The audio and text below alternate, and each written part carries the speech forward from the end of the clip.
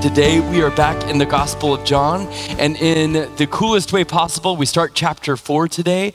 The story of the woman at the well, which I love this story, and it's hard to picture a more famous story in the Bible than this one. It's just one of the top 5 that comes to my mind if I think about biggest stories or just most influential stories in my life. And if you've been around or if you grew up in church or ever did Awanas, or my goodness, especially if you ever did Young Life or anything like that, you have heard the story of the woman at the well. So much so, actually, that when I found out I was preaching this a few weeks ago, I was sort of not disappointed again, but I was just kind of well, I don't know. I mean, everybody's heard this story so many times, and it's a long time to talk about such a story, But I have to tell you, just the last few weeks, kind of diving into this story and just spending so much time just sort of sitting in it, it is just a wellspring of life. And, it reminds us that we live today in a world that is thirsty. We live in a world today that is in need of living water, is in need of the Lord, and that as believers we have such access to the Lord, and we have such nourishment in living water. And I started to find so much joy in this story and just so much truth in this story, and it began to just bring joy into my life as I was thinking about it each day. And so I can't wait to share this with you and just to go through this story today. And whether you've heard it, 10,000 times in 10,000 different ways, or maybe you're here today and you're kind of new to the Bible and you're new to a lot of these stories, then you're in for a really big treat. But for all of us, there's so much life and satisfaction and nourishment in the living waters. And so today we're just going to kind of read through the story together, and we're going to talk about a few things. We're going to point out some things that just really stick out in the story as you read through John. One of the things that sticks out in the story is that there's problems. I think it's one of the things that makes this such a great story is it's sort of built on problems. There, in Samaria, this woman has problems in her life. Even Jesus is sort of avoiding the Pharisees here, and it begins to kind of stick out that there's some tension in this story. And it's such a good reminder for us because our problems don't slow God down. He doesn't get distracted by problems. He works through and in spite of those things, and it's a great reminder of those things. And there's a solution to the problems in the world. There's a solution to the problem that the Bible calls sin, and it's living water. And it is something that we all have in common. It's hard to think of a bigger metaphor than water. Air. I don't know. I mean, everybody knows what it is to yearn for water and to be thirsty, and that horrible feeling you get when you're thirsty and if you don't have access to water. The last thing we'll talk about today as we kind of work through this story is the source of the living water, and that's Jesus. And today there's one truth that we preach. There's one truth that we believe because there's one real source of real living water, and that is the Lord. And that when we have that, the satisfaction and the nourishment, the ability to navigate through the problems and trials in life, and the witness we have in the world, the truth, the eternal truth that we celebrate when we turn to a story like this and we get to just spend time thinking about living water. I think you'll find what I found this week, that there's just nourishment in it. There's just health in it. And it just makes you feel strong and healthy and like you're ready to get out there and go for a run or something. So let me pray for us, and we're going to dive into the moment at the well. Lord, we just come to you today, and Lord, I'm reminded that we can often be thirsty. And Lord, that what we find in the living water, what we find in you, Lord, and your ministry to us is more than words can explain. And so, Lord, I pray today as we go through just some great verses and a great story, that you would do something that I can't do, and that you would make this story pierce our hearts. That you would just illuminate our hearts to understand your word. Lord, that you would ready our spirit to respond. God, that you would just apply this to our lives in a way that is refreshing and nourishing, in a way that is satisfying, Lord, because we find all of our hope in you. And Lord, I pray that today you would just bless our time as we remember some of these things today. In Jesus' name, amen. So water, I did my best not to have like a big cup of water up here and just to be drinking it the whole time. I've never been more thirsty in my life than thinking so much about the woman at the well because water is good. It reminds me, so years ago, I went backpacking for the first time. I went with some friends and we went to a mountain kind of close by and we went for 5 days and we had like these like 30, 40 pound packs on and I'd never really done that before. And we went with some people that had been through the trails several times. They knew the mountain pretty well.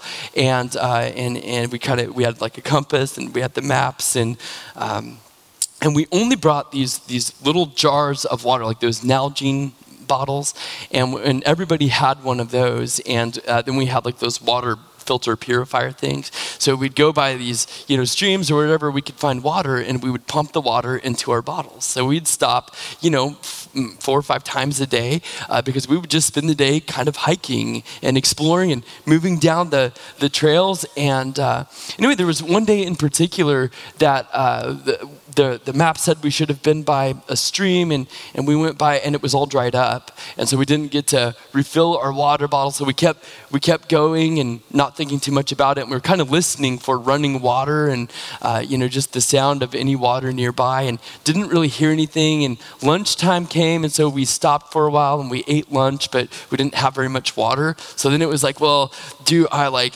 wash down food with water or do I save it for the trail?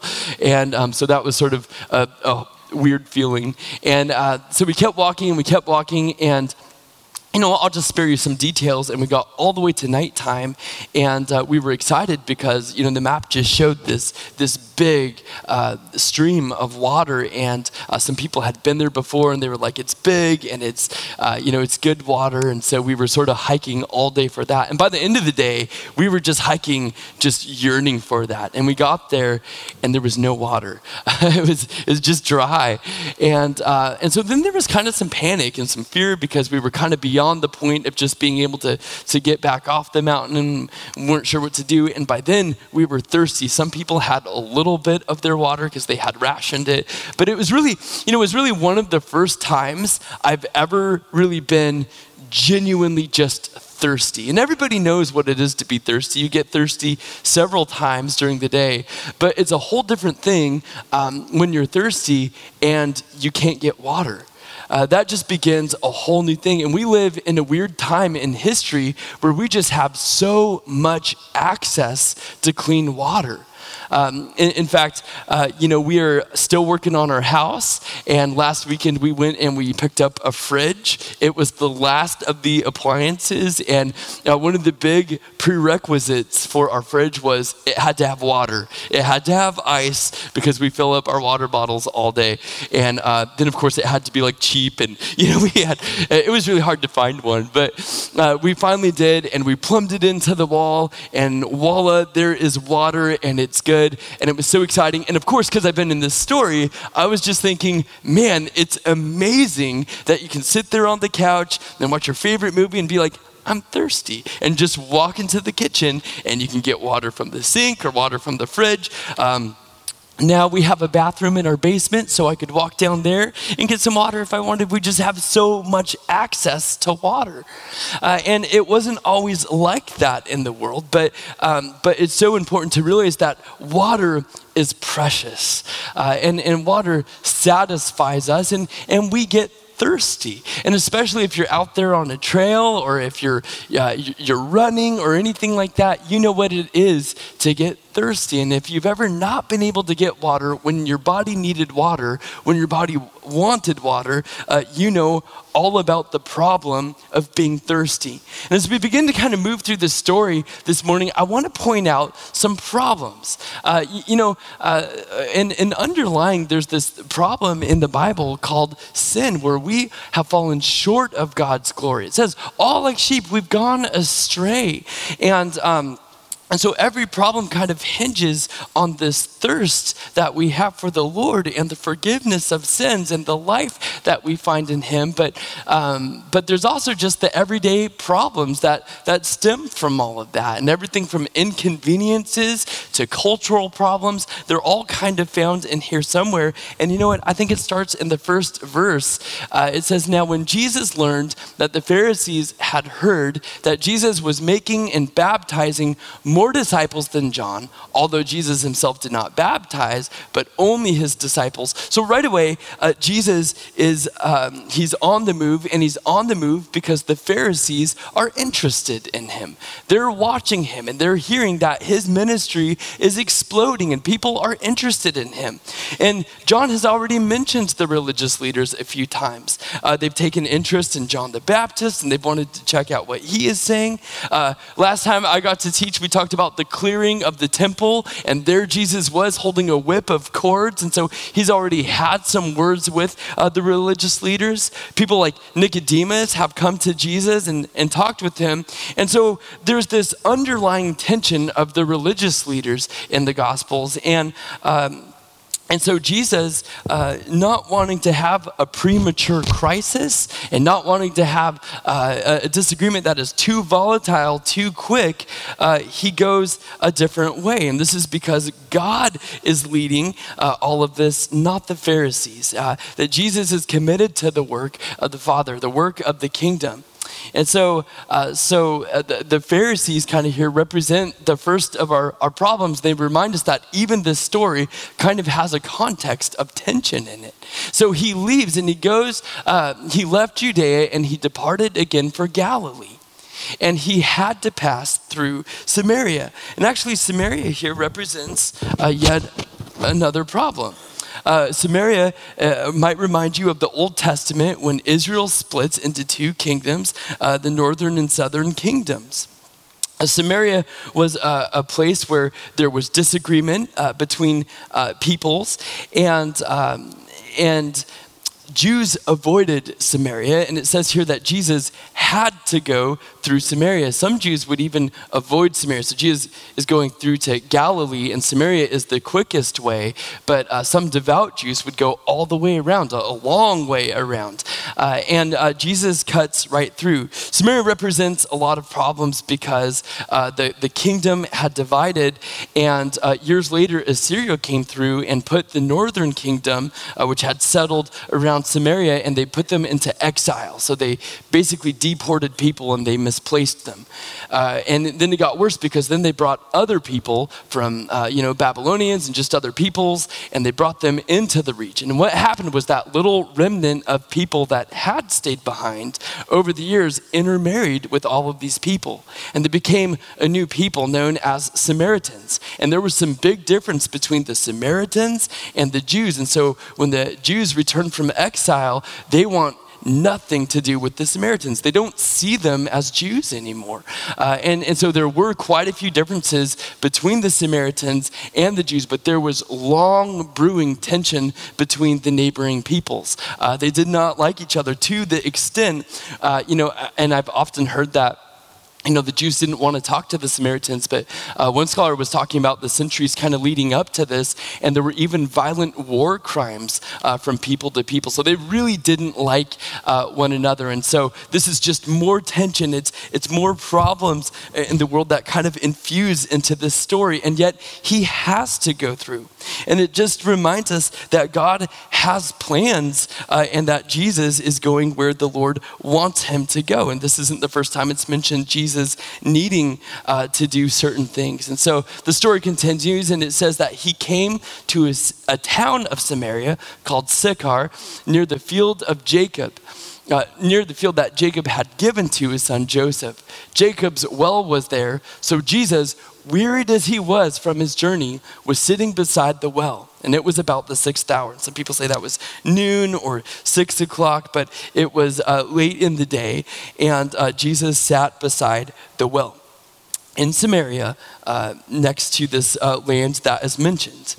And so he has to go, and And there he is. And John is kind of reminding us, as you think about this land that Jacob had given his son Joseph, some very famous stories from Genesis are in this. And it reminds us, how God was at work in this land. Early on in the Bible, God is at work and people meet there and things happen there. And later on now, Jesus, here he is circling back again, and just God is on the move again. And so Jesus walks through and he sits at a well, but he's weary. And he's weary because he's been walking. And even this just reminds us of just the many problems in the world today. Because if you walk for a long time, you get weary. And if you get weary, you get thirsty because our bodies only can take so much. And so we're all constantly in need. We have problems with our bodies. And the older we get, the more problems we have. And I don't want to start dating myself here or anything, but, I think back a few years ago when people, a lot of older people around Gateway were telling me like how fast time goes in these things. And then we started having kids and they were like, yeah, once you have kids, you have to really hang on. And I was like, thank you. I'm sure that's true. But then we had kids and it really started to fly by, and all of a sudden Theo is 7 and I'm 37, and it takes me longer to recuperate after running the trails, and I'm starting to feel some effects of different things, man. But Jesus is wearied here, and it just reminds us just that there are problems in life. There's big problems and there's small problems, but this story is kind of infused in problems. But it is in the midst of all of this where Jesus meets this woman from Samaria, and that's kind of what happens next. So a woman of Samaria comes and draws water, and Jesus says to her, "Give me a drink." For his disciples had gone away into the city to buy food, and I'm sure that was very fun for them to do, and they enjoyed that very much. But the Samaritan woman said to him, "How is it that you, a Jew, ask for a drink from me, a woman of Samaria?" For the Jews have no dealings with Samaritans. And there, that kind of highlights what we're talking about. There's no dealings here. They don't talk to each other. They don't like each other. And especially here, because this isn't just any person. This is a woman of Samaria, and here she comes to the well by herself. There was no good reason to go to the well by yourself. As a woman of Samaria, they would go in groups. But we'll learn later on in the story that, guess what? This woman has problems in her life. And those problems have isolated her from other peoples. Sometimes we look at problems in life and setbacks in life and limitations in life and inconvenient settings, and we sort of wait for these things to pass by before we get serious about our faith, or we get serious about looking about how the Lord might want to use us that day. But that's not at all how we should view problems or trials or setbacks or those things, because one of the things I love in this story is that even though there are these problems and all these tensions and all these limitations that are brought up, God has a plan, and that the plan he has is great. One person said it this way: because Jesus was on a divinely appointed schedule, it was necessary that Jesus go through Samaria. Why? Because he would meet a woman there and lead her into saving faith, the kind of true faith that would affect an entire village. It's so true that God chooses people we don't always choose. God sees things in people that we don't always see.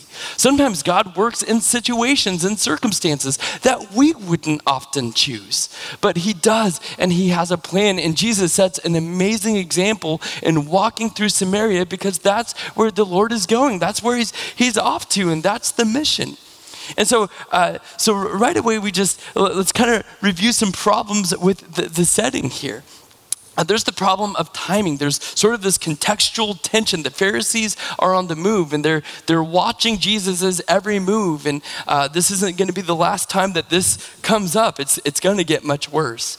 There's the location. There's Jerusalem and Samaria, and Jesus has gone right through in the middle of Samaria, two places that were estranged from one another. And so there's division among the people. The Jews especially loathe the Samaritans. So here's a problem there of just people. There's a problem of men and women, and Jesus here he's a rabbi and he's a teacher and he's a Jew, but she is a woman with a troubled past and a troubled setting. So what is he doing talking to her? And so there's all these things that might turn you off. And if there's nothing else, there's just being uncomfortable. There's being tired. And I thought about this a lot this week, that a lot of times I look at hardships and problems in life as excuses not to really be excited about faith, not to really view the world missionally, not to wonder how God might use me each day, but rather to wonder about how he'll solve each and every problem. But we see here that there are kind of tired, there's the little setbacks, but then there's the historic problems. There's the problems of people. And sometimes you might not think that many of these problems are applicable to us, but let me just remind you about a few years ago, a little word, masks, and the last election, and how quickly people broke friendships with each other. Even families were disrupted by things. And so we live in a thirsty world. We live in a world that is riddled with problems. And the great thing about this is it sets us up to receive living water. It sets us up for the truth that we find in Jesus. And so the problems in the story are not problems for God. The problems in our life are not problems for God. He's never surprised by them. He's never overpowered by them. He never has to go around our problems. He just works right in the middle of them. And I found that really encouraging this week, that no matter where I am and no matter what is going on, that God works despite the problems. And of course, the solution, as we look at the next few verses, is living water. The solution is to have a relationship with the Lord and to know him personally. So as we continue to read, let's kind of shift our focus and look at the solution of living water. And so she has said this, "What are you doing talking to me?" And Jesus answered her, "If you knew the gift of God and who it is that is saying to you, 'Give me a drink,' you would have asked and he would have given you living water." The woman said, "Sir, you have nothing to draw the water with. The well is deep. Where do you get this living water?" You see how quickly she goes back to the problems of the practical and what are we going to do about this water situation? But Jesus here has begun to talk about living water. And as we kind of read the next few verses, things about living water and this nourishing, satisfying drink begin to stick out. First of all, we see that it's a gift. It's a gift from God. And so when we think about this living water and we think about the gift that God gives us and just knowing him through salvation, you can't find it on your own. You can't dig through it. I think they said this well was 150 feet deep. You can't dig to the ends of the earth, but you can't just find it. It's given, and it's given as a gift. And it reminds me how the Bible says that grace is a gift. You can't work your way to it. You can't earn it. You can't be good enough for it. You can talk to all the Samaritans in the world and still not find living water, because it's a gift that God gives us. And so who it is that is saying to you, "Give me a drink," and we find this through Christ. And so she goes on and she says, "Are you greater than our father Jacob? He gave us this well and he drank from it himself, as did his sons and his livestock." But Jesus said to her, "Everyone who drinks of this water will be thirsty again."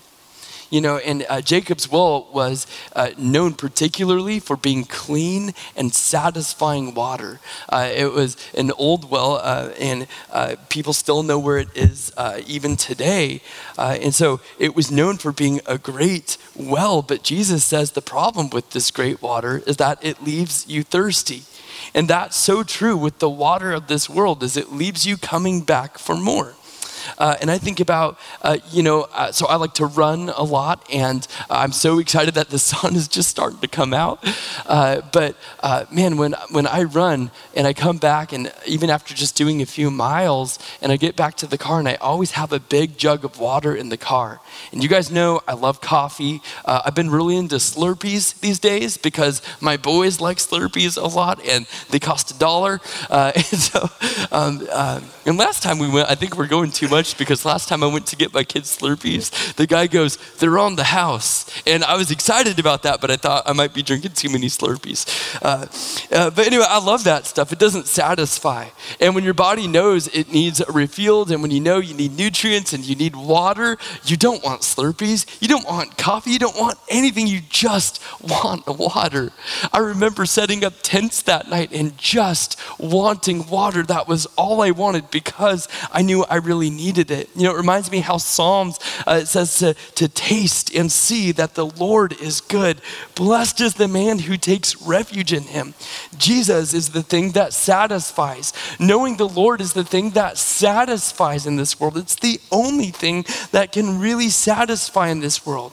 There's a verse in Jeremiah where he says to the people, God says to the people, my people have committed two sins. They've forsaken me, the spring of living water, and they've dug their own cisterns, broken cisterns. They cannot hold water. And I think that's true for us a lot of times, that we go to cisterns that can't hold any water. They just leak. And they provide no ongoing value. And I know this seems like, well, that's silly, just depend on the Lord. And we know that, but we can be so quick to forget it. You know, we can celebrate the wrong things. We can worship the wrong things. We can give credit and glorify the wrong things in our life. And you know, growing up, I always heard people talk about, like, you know, it was sort of like you follow God and you're a Christian, or it's like sex, rock and roll, drugs, you know, really bad. But the truth is, there are all kinds of good cisterns out there that still don't hold any water. There are good things that you can live for instead of the Lord and give your life to and devote your life to instead of the Lord. Man, I think about something like having a family. And I think that is one of the best things you can do with your life. I think it's one of the best ways you can devote your life, your time in that raising children. I love that. I think that is one of the most important things in my life. But it's not the fountain of living water. Right? And I don't want to worship my family. I don't want to put them before the Lord and his call on my life and his call on how to lead my family. I think a lot of people do this with romance, right? Romance is a beautiful thing. It's so wonderful to meet somebody that you love and to get married and have kids. What a great thing, but we don't want to worship our spouse. They're not the fount of living water. In fact, when we do that and when we do put those people first and we do make them our everything, there's problems that always come soon after that because those things don't really satisfy. Not like the Lord does. He's personal and it goes down to the deepest parts of who we are. We were made to know him. And so what we see is that this fountain of water, it's a gift, it's given by God, but it's satisfying. And he goes on and he says that whoever drinks of the water that I will give him will never be thirsty again. You're satisfied. You know that there's only one true source of living water, nowhere else. And the water that I give him will become in him a spring of water welling up to eternal life. And the woman says to him, Sir, give me this water so that I will not be thirsty or have to come here to draw water. Everybody wants a water like that, but it's only found in one place. And we are very fortunate today, most of us, hopefully all of us, to have discovered that water in Christ, to experience the riches and the nourishment that only are found in Christ as we live in a relationship with him. And it's partly because that water, it's personal. It's a spring of water. It's alive. It's a moving water. It's not just a set of beliefs. It's not just a set of disciplines like reading your Bible and praying every day. Those are great things, but at the end of the day, it's a relationship. It's knowing God personally and experiencing him. It's a spring of water, and we know where to go to get a drink. It doesn't mean that you won't have problems. It doesn't mean that God will solve all of your problems. In fact, far from it. In fact, I think more what we see in the Bible is that God just gives us the strength to use our problems for him. He gives us the wisdom to use problems for him. He gives us the endurance to see things through faithfully. He gives us the ability to weather the storm. And it's because that in us is a spring of water and it wells up to eternal life. It's personal. There's a picture of this in Psalm chapter 1 where it says, blessed is the man who delights in the law of the Lord. He's like a tree planted by streams of water that yields its fruit in its season. And its leaf does not wither. In all he does, he prospers. And it's a beautiful picture of a tree that's just planted by these streams of water. And so its roots run deep into it and it finds the law of the Lord. It finds his word. It finds the person of God to be satisfying. And you know what happens when you're satisfied in the Lord and you're growing in the Lord and you're knowing him more and more is it begins to strengthen you. You begin to produce fruit. You begin to see things differently because he's living in you. It's a great picture of it. It reminds me years ago, I went on a mission trip to San Salvador, and there was this church there that was building onto the building because they were growing, and they wanted to, I think they were going to tear down part of the church or they're going to repurpose it, but it involved in Central America going down to this like basement of this church, and we had to get out all of these like rocks and mud. There were like big cement chunks down there, and we had to clear the whole place out, and then they were going to dig down in the ground and pour a proper foundation down in it. And so for days, I had 2 5-gallon buckets, and I would fill them up with dirt and with rocks and things like that, and I would take them up these stairs, and I would go through the main church, and I'd walk out the doors, across the street, and then there was this huge hill that was like basically just a town dump, and I would dump the buckets, and then I'd go back down into the little basement and keep working. And I did that for 5 days, and there was a whole group of us doing that. And I remember there was sort of the team leader there, and he was like a 20-year veteran. He knew these people very well, and I remember, I can still hear it, drink, drink, drink. You think you've drank enough, but you haven't. You have to keep drinking. It's so true if you've ever done like manual labor in Central America or someplace where it's very, very hot, you just sweat all the time. I've never sweat like that in my life. And so you just keep drinking and you keep drinking. And I think that's kind of a good thing for us today because the fountain of living water, you've got to keep drinking it. You've got to keep abiding in it.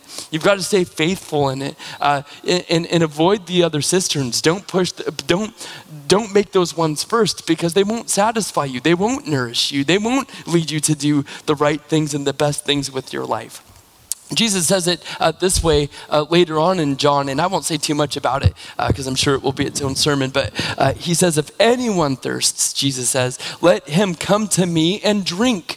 Whoever believes in me, as the scripture has said, out of his hearts will flow rivers of living water. Now this he said about the Spirit, whom those who believed in him were to receive. For as yet the Spirit had not been given because Jesus was not yet glorified. And so we see it's a relationship with the Lord. It's the filling of the Spirit. It's knowing him. And those of you who are filled with the Spirit, you know that that's what keeps drawing you to the Bible. And you keep learning about who the Lord is and you experience him there. You draw close to friends and brothers and sisters in Christ. Why? Because you find nourishment there. You find satisfaction there because living water is good water and nothing else will really satisfy. So as we think about living water in John, we see that it's a gift. You can't find it yourself. You can't conjure it up yourself, and any efforts to do that will only disappoint you. It's from God. He's the source of living water. It's something that is satisfying, deeply satisfying. It's something that is spiritual and it is personal. It is a relationship with the Lord, and it is eternal. It lasts forever and ever. And though we have finite bodies now and we live in a world full of finite problems, living water satisfies because it is eternal. We will always have it. So the solution is living water. As we continue to read through the story, we find that the source, where do we get this living water? How do we have this living water? And it's through belief in Jesus. And so Jesus says to her, go call your husband and come here. And so the woman answered, I have no husband. And Jesus says to her, you're right in saying you have no husband, for you have had 5 husbands. And the one you have now, he is not your husband. What you've said is true. And I think this is like one of the big like mic drops of the New Testament, you know? You've had 5 husbands, like man, called out. I had a lot of stories about being called out, but I didn't think they'd be very helpful for you today. But you know how that is to be called out. And, so we start to observe things about the source and about Jesus and about the source of living water. And one of the things that you find is that he knows that she has had 5 husbands because the source of living water is omniscient. He knows everything. He knows every single thing about you today. He knows everything about your problems. He knows everything about your context. He knows everything about your thoughts. He knows everything about your secret desires in your hearts, and you can't hide anything from him.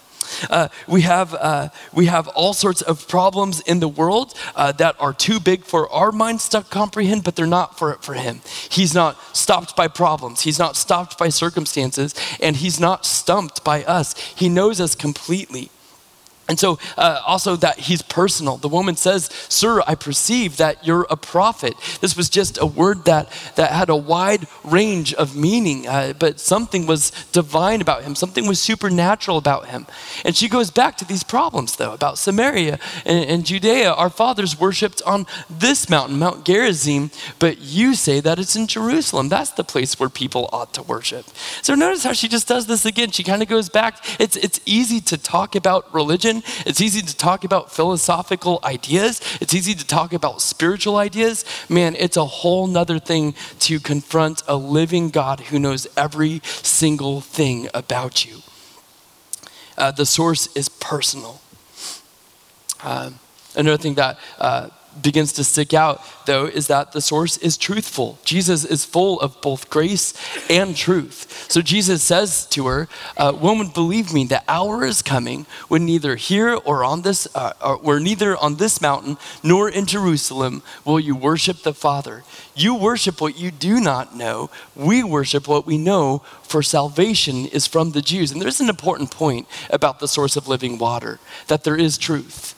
There is truth. It's not anybody's version of God or every culture's, different historical acceptance of who God is. There is a real God. He's a real person.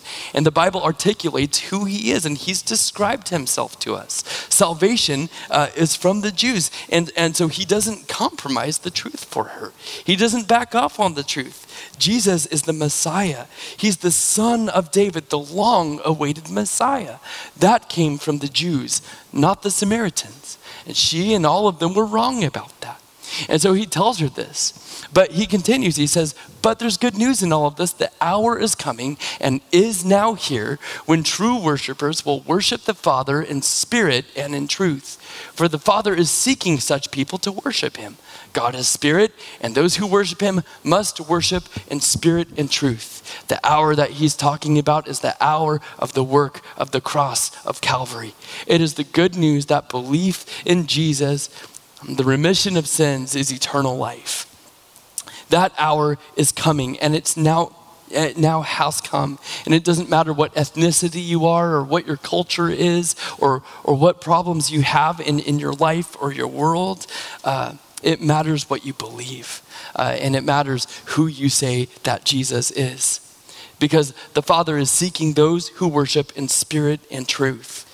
It's something that we experience. It's somebody that we know personally. It is a real relationship with a real person, but it is a person. Not any person, not a relative person. There is one God, and he wants us to know him, the true fount of living water. So as we finish up here, there's one more thing, and it says that the woman says to him, I know the Messiah is coming, he who's called the Christ. When he comes, he will tell us all things. They were waiting for something. The Samaritans were waiting for a prophet, somebody that would come and explain things to him. But she calls him here the Messiah. And so whether she's referring to him as the prophet they were waiting for, or maybe she had heard John the Baptist talk about the Messiah who has come, she knows that there's somebody coming. Everybody was waiting for somebody to come. But Jesus says, I who speak to you am he. And so he's very explicit that he is the Messiah. And I love how the Messiah, the son of David, is sitting with this woman at the well. And notice that he knows her personally. And we don't know exactly what was going on in her life with the 5 husbands. And women weren't treated well in that day. And so it could have been that she was really sinful. It could have been that she was a part of a very, very sinful people. But her life was broken. And Jesus, though he didn't have to, sat with her. And he knew her. And he talked to her in such a way that she wanted to keep talking to him. Imagine talking to somebody who knew every single thing about you, but he wanted to sit and talk with you. He had grace. He was full of grace. God is full of grace, but he's full of truth. And he doesn't change the truth for us. He doesn't compromise the truth for us.